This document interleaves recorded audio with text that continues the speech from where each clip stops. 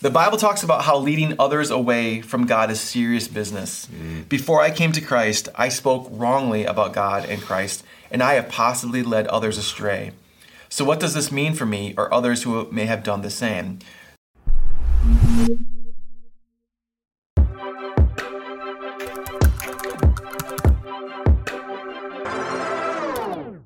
Well, hey everyone, welcome to That's a Good Question. This is the show where we answer questions that come from our church and church family and community based around the message that was preached on Sunday. I am your guest host for this time. My name is Ryan. I'm the lead pastor at Peace. John, our typical host, is on a conference in a state that I won't mention. Yeah. It's a lot warmer than ours. But so I'm Ryan, and I'm with me is... I'm Daryl, discipleship pastor here. And so we preached the message this past Sunday on Elijah's confrontation with the prophets of Baal at Mount Carmel. And we got some great questions that we're going to get to. But before we do, one quick plug for something special that's happening this week. Grief Share. Just want to take a moment and share about that. So Grief Share is a great program for those who have lost a loved one. And it's hard. You know, death is an enemy and it's difficult. And so to get through it, there's a group coming together on Friday nights at 7 here at Peace Church. It's going to be led by a guy named Steve DeCook. He's an awesome guy. He's been a pastor for a lot of years, and he did lose a spouse, so he's well acquainted with that, what's going on there. And I just encourage you to register for it, and to even if you have questions, call the office, and we'll help you out. Yeah, we know that grief is a hard thing for people. Yeah. And we know there are a lot of grieving people, and so we have a community. If you were walking through that, we want to walk alongside you. Yeah. So, all right, to some of the questions that we got. These, some questions I anticipated, some I didn't. Right. And so, Pastor Daryl, let me throw the first couple at you here. Okay. First one. Did Elijah sin or break the Ten Commandments by killing the false prophets? Do you think God told him to do that? Do you think he did this of his own discernment because he was following Old Testament direction? Just to clarify, for those who weren't there, Elijah has a showdown with the prophets of Baal. They lose, and then he kills them all. Yes. It's a tough. That's tough. Yeah. I'm really glad that you addressed it though yesterday, and didn't skirt around it, because it's there. It's in the scriptures. We need to address it. Yeah. I would say no. Elijah did not break the Ten Commandments by killing the false prophets, the prophets of Baal. God, and we see in Deuteronomy 13, God tells them to purge those who are leading their people astray. And we got to remember, these are people who are doing human sacrifices, and they're leading God's people astray at this point in time. And so I would say that he's following an Old Testament directive. And we have to remember Israel is a nation that God took them to himself and has laws to help them stay pure and worshiping him and him alone. Yeah. So this next question is kind of flows from that. Yeah. And I love the preface of this question. It says, I am still a new believer in learning about the Old Testament. Love that people are on different paths of their faith journey at Peace. This person's a new believer, learning about the Old Testament. And so here's a couple of questions they have. First one. If those who worshipped Baal before confess that the Lord is God, why does then Elijah decide to slaughter them? Shouldn't this be a good moment leading them to be taught the ways of the Lord, and therefore also teaching them that they can go out into the world to be a vessel to save others who are also led astray? So I think there's some false assumptions here about what happened in the text. So, and just say, I'm a pastor and I'm still learning about the Old Testament. Right. There's a lot in there. Yeah. So, but when you look at the text, it does say that and the people saw it. So the people, remember Elijah, he sets this battle up and says, hey, if Baal consumes it, then he is Lord. If Yahweh does, he is Lord. How long are you going to waver between two opinions? Yeah. And he sets up the stage, and when the fire does consume it, when Elijah prays, it says here that, and when the people saw it, they fell on their faces and said, the Lord, he is God, the Lord, he is God. I mean, this, I think, more condemnation on the prophets of Baal, because they did not say that. Yeah. So to clarify, I think this person misunderstood what was happening in the text. Elijah didn't slaughter the people. They confessed the Lord is God. It was the prophets who didn't to God's slaughter. So the next question then is, did those Israelites in the passage who confessed the Lord is God, did they become forgiven by God if they asked for it? Yeah, I would say definitely. And this is a great time. Not only was there a miracle there, but these people are confessing. Yeah, there's like a revival happening. Yeah, it's good stuff. Yep. So here's another question. It says, our community group would like to know, and let me just stop right there. I love the fact that community groups were discussing this and they came up with a question Community together. Groups are good. Yes. Well done, whoever submitted this question. So our community group would like to know why Elijah asked for the 450 prophets of Baal and the 400 prophets of Asherah to be called to Mount Carmel, but he only killed the prophets of Baal. Why not the prophets of Asherah? Now, I preached this text, and so I'm fairly familiar with it. Have at it, right? So he does call out the prophets of Baal and the prophets of Asherah, two foreign and false gods. Now, there's a special line in there when it says that, when it talks about the prophets of Asherah, it says those who eat at Jezebel's table. Right. I think it's easy to surmise here that Jezebel had a lot of control over these 400 prophets.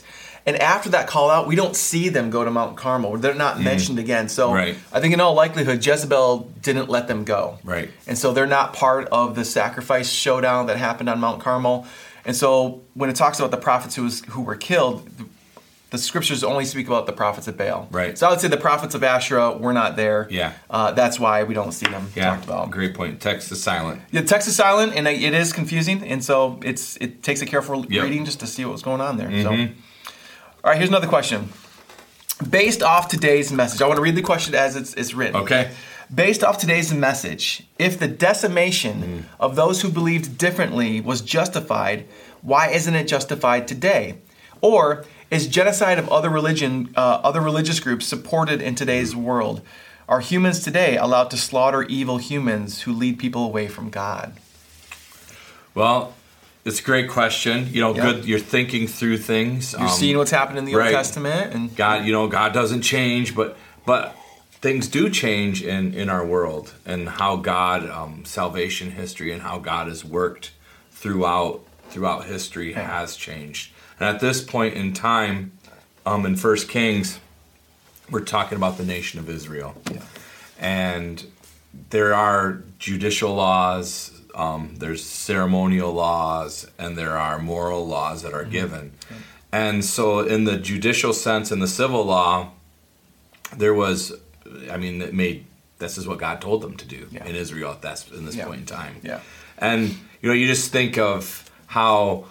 us older folks would say, man, things were a lot different when we were young. I think, 4,000 years ago, 6,000 years ago, how much different this world would be, and on a different continent, and at a different time, in a different nation.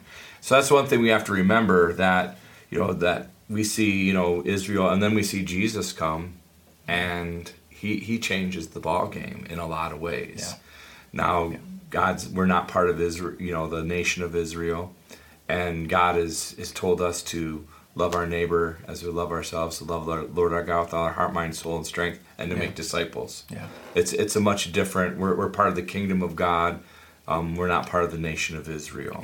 Yeah, and I'd also add, by the life, death, and resurrection of Jesus, we're released from the Old Testament law. Right. Yes. We're no longer bound by that. We're bound by grace, and so. When we look at this and we look at the Old Testament, that's why we're very careful to make sure we set the context. Right. This was given to a people, to a nation, at a time in history. At this point, it's the divided kingdom, so we're talking about the northern kingdom. This is playing out. And so, is it allowed today? No, it's not allowed today. That's not a command that we are to enact, or to follow. We are to go into the nations, but not to slaughter them, but to share the love and message of Christ. Yeah. And so, following this theme, and when I talked about questions I anticipated, one of them was, we see these things happen, this death and slaughter in the Old Testament. Why aren't we still doing those things? If the Bible is one book, and the Old Testament is God's word, and the New Testament is God's word, and God calls people to do certain things in the Old Testament, why aren't we still doing those things? That's a common argument I hear from within the church, who are just working out their faith, but also from the world at large that is attacking the faith. And that's where it's like you have to read the Bible as an entire unit. That there's a constant progression of revelation that God is bringing. We talk about what was shadowed in the Old Testament is brought to light in the New Testament. There's a fuller sense of what's happening here, and everything in the Old Testament, in a sense, points to and is fulfilled in Christ. Right. And so, going with that, here's a question that kind of follows this whole vein. If America ever becomes as bad/extreme as the time of Baal worship, do you think it's possible that we as the church would be called to kill people if it threatened the survival of the church, or do you think that's a thing of the past? I know God says thou shalt not murder, but is there an instance where we would have to do that or else succumb to corruption? If so, how do we reconcile this idea in our hearts? It's a great question, thinking through these things.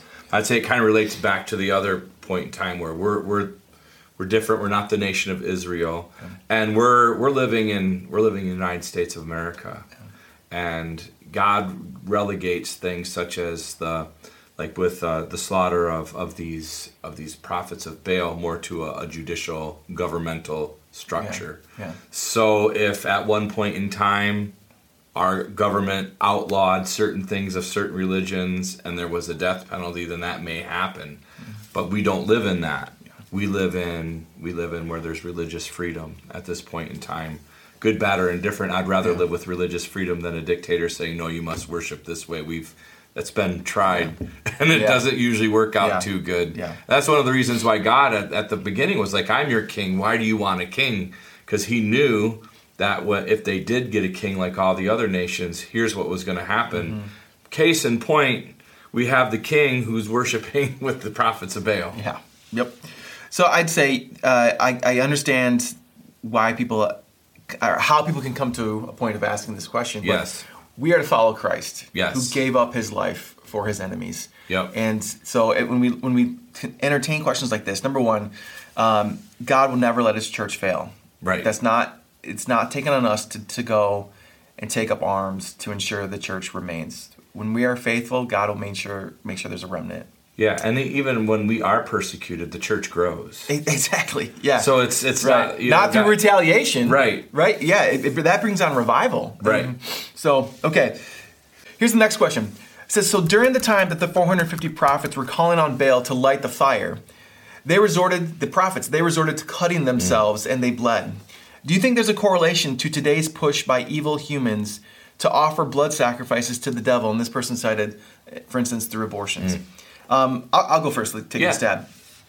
I think there's definitely a correlation because I think demonic activity that happened in the Old Testament is empowered by the same devil doing things today. And I think we are seeing a resurgence of things like that. Right. We talked about before how the Satanic Temple is trying to get abortion protected as under religious freedom. Right. And so this notion of blood sacrifice, is there a correlation to what happened in the Old Testament times versus now? I would say, yeah, and I think we're only going to see more of it. There's other questions that I know will come that lead into things like that, but let me just take a moment. Is there anything you want to add to that? Well, in satanic rituals, drinking of blood and bloodletting is always, it's a sign of your allegiance to the deity who you're worshiping. Yeah. And so when they were doing that, they're just saying, look how devoted we are to you. Yeah. And it's there today. Yep. It's still around. So here's a follow-up question to that. Did the prophets of Baal ever see miraculous acts that would lead him to think that this would work? Is that something Satan would have done to keep people away from worshiping the Lord? I would say the answer says probably.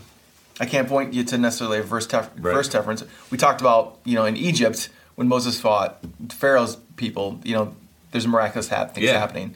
So I think we have every reason to think that the prophets saw some sort of spiritual elements manifested in their worship. I think the devil does that. And I would think, I would say that even happens today. When you talk to people who are involved in the occult or even satanic worship, I think they are experiencing supernatural activity. Right. I told a story recently to our church where I ran into some people at McDonald's who practiced witchcraft and palm reading and those and tarot card reading and stuff. And I had a conversation with them and I just was like, hey, do you ever experience anything supernatural? And I think the term they might use is paranormal or something to that effect. And they were like, yeah. I mean, the plain as day. They didn't care. They didn't care if I thought they were crazy or not. They're like, yeah. And then they started explaining some of the things that they saw happening. And so I think there's definitely cause to believe that people back then saw some sort of supernatural activity being manifested in their demonic worship that would lead them to that they felt like was confirmation to what they were doing. Yeah, totally agree. I don't see any reason why that wouldn't be. It does, as you said. You're right. We don't see that, but I mean, they're they're very committed to where they're at. So they've probably have seen things. I mean, they were willing to sacrifice themselves. Yes. I mean, they were willing to cut themselves. Right. They were so convinced of this, but yet they wouldn't give up the belief when Baal didn't show up. Yep. Even when God did. Yep. So I think we're going to move to some more personal questions here. So let me ask you this one, Pastor Darrell. Elijah had to have great faith when he challenged the prophets of Baal that God would do what he prayed for. My question is, when I pray for a miracle of healing and it doesn't happen, does that mean I have no faith? And how do I get that kind of faith, speaking of Elijah's faith? Right. And Elijah did have great faith. That's a great question. You're exactly right. But it's not that Elijah's faith was controlling God. It wasn't like God was saying, okay, Elijah, I'm not going to do this unless your faith is strong enough. Yeah. And we have to remember that when it's in healing, that it's God's, God's will and God's time, because God still can heal people, but it's not dependent on our faith. It's dependent on God's power. Yeah. And it's not something deficient in us if God doesn't decide to heal us. Yeah, God can work in great miraculous ways through sickness and those things, and can grow us and mold us and shape us. So we submit to God's will and what He's doing. Yeah. And it's not a matter of us controlling God by the power of faith that we have. Right. It's us being submissive to God. Yeah, I'd say when we pray, part of that faith is knowing that because of Jesus, God hears our prayers. Yeah. And faith is believing that God will do what is best ultimately according to His plan. And we want to be clear that we don't ever want the name of Jesus to become like a magic word. Right. Like abracadabra, boom, we get what we want. Right. The name of Jesus isn't a magic word to get what we want in this world. There is power in the name of Jesus. Hell submits and the demons run from the name of Jesus. Right. We do pray in the name of Jesus, but it's not a magic word to get what we want. And we'd pray with you and over you. Anoint you with oil. We anoint you with oil. We pray for that. Yes. We long for that. We believe in that. Right. We move forward praying that's going to happen. But we do, like Jesus in the garden, we submit to God's will, not our own. Exactly. So, here's another question. If we have evil people in our lives, how should we deal with them? So let me take a stab at answering this one. I think this stems from the notion of Elijah cleaning house with those prophets and this notion of purging evil. And so this is a very loaded question. And honestly, I'm a little scared by this question for where this comes from. Are we talking just about annoying people who gossip about us? Or is this question stemming from someone who has someone in their life who's hurting them and abusing them? Yeah. So when we talk about the word evil here, that's a very weighty term, right? There's a lot of evil. Yeah. It could be here or here. We don't know where it's at. So here's what I'd say. If you're being hurt by someone, you need to go to the authorities and get the help right away. I don't know any of the context. These questions that come in are anonymous. We don't know where they're coming from. If you're being hurt by someone, you need to get help. Get that person out of your life. Yeah. Now, if we're talking about just a wicked person who's doing mean things in your life, then I would say you definitely probably need to get some healthy distance. Right. And I know that not always the case because maybe you're living with that person or you work side by side with that person. And I would say in all things, this isn't just the cheesy Christian answer, but we believe in the power of it. Pray. Right. We got to be praying. Pray for that person. Pray that their hearts would turn toward the Lord. Right. Pray that you'd be a great example and a light for them, that you wouldn't go down to their level, but you'd keep a higher holy level that they would rise to. So that's a couple things I say is if this evil person is hurting you or hurting others, you need to report that and go to the authorities. Right. We would never want you to stay in a context like that. But if it's just an unhealthy person doing hurtful, gossiping and being mean and those sort of things, that's a different scenario. What were you going to say? I was going to say it could be maybe someone's into the occult or satanic worship or palm reading. That's in their lives as well. Yeah. I'd say be careful of that person because my mom used to always say when I was hanging around the bad crowd in 1 Corinthians 15, it says bad company corrupts good morals. Yeah. And so that is one of the reasons why God was saying, hey, get rid of these people out of the land because they can draw you down. Yeah. So pray, be very careful, and surround yourself with good people too that you can talk to about this issue and get good counsel on that as well. Totally. We're not saying you don't wade into the messiness of people's lives. Right. But what we are saying is if there's dangerous activity, then you need to guard yourself from that. So here's the last question that we got that we will ask here now. The Bible talks about how leading. This is a great question, by the way. Yes, it is.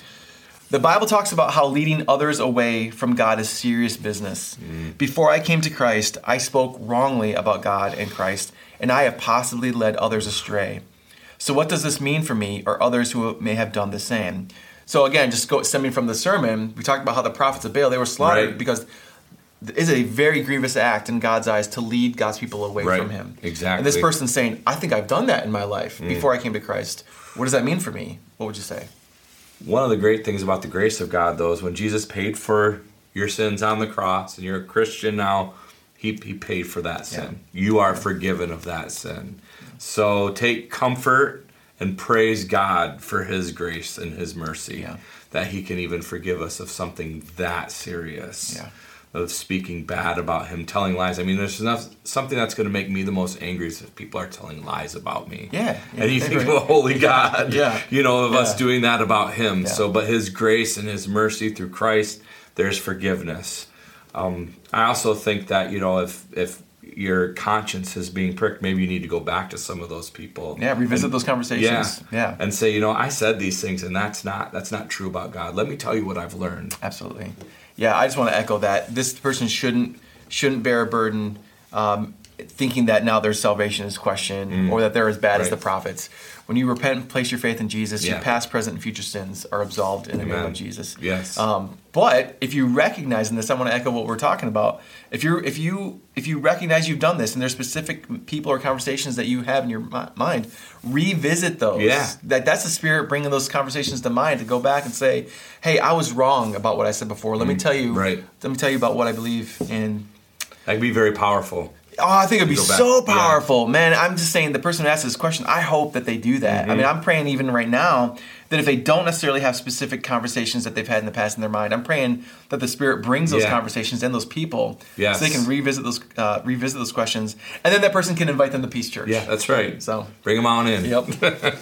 So, hey, that's all the time we have for now. I want to say thank you for the questions that came in. Not every question we get in always relates to the sermon, and we kind of have to reserve the time here and now for those. But I will say we're working on a special edition for That's a Good Question where we kind of catch all the other questions. So keep asking questions. Thanks. God bless. We'll see you next time.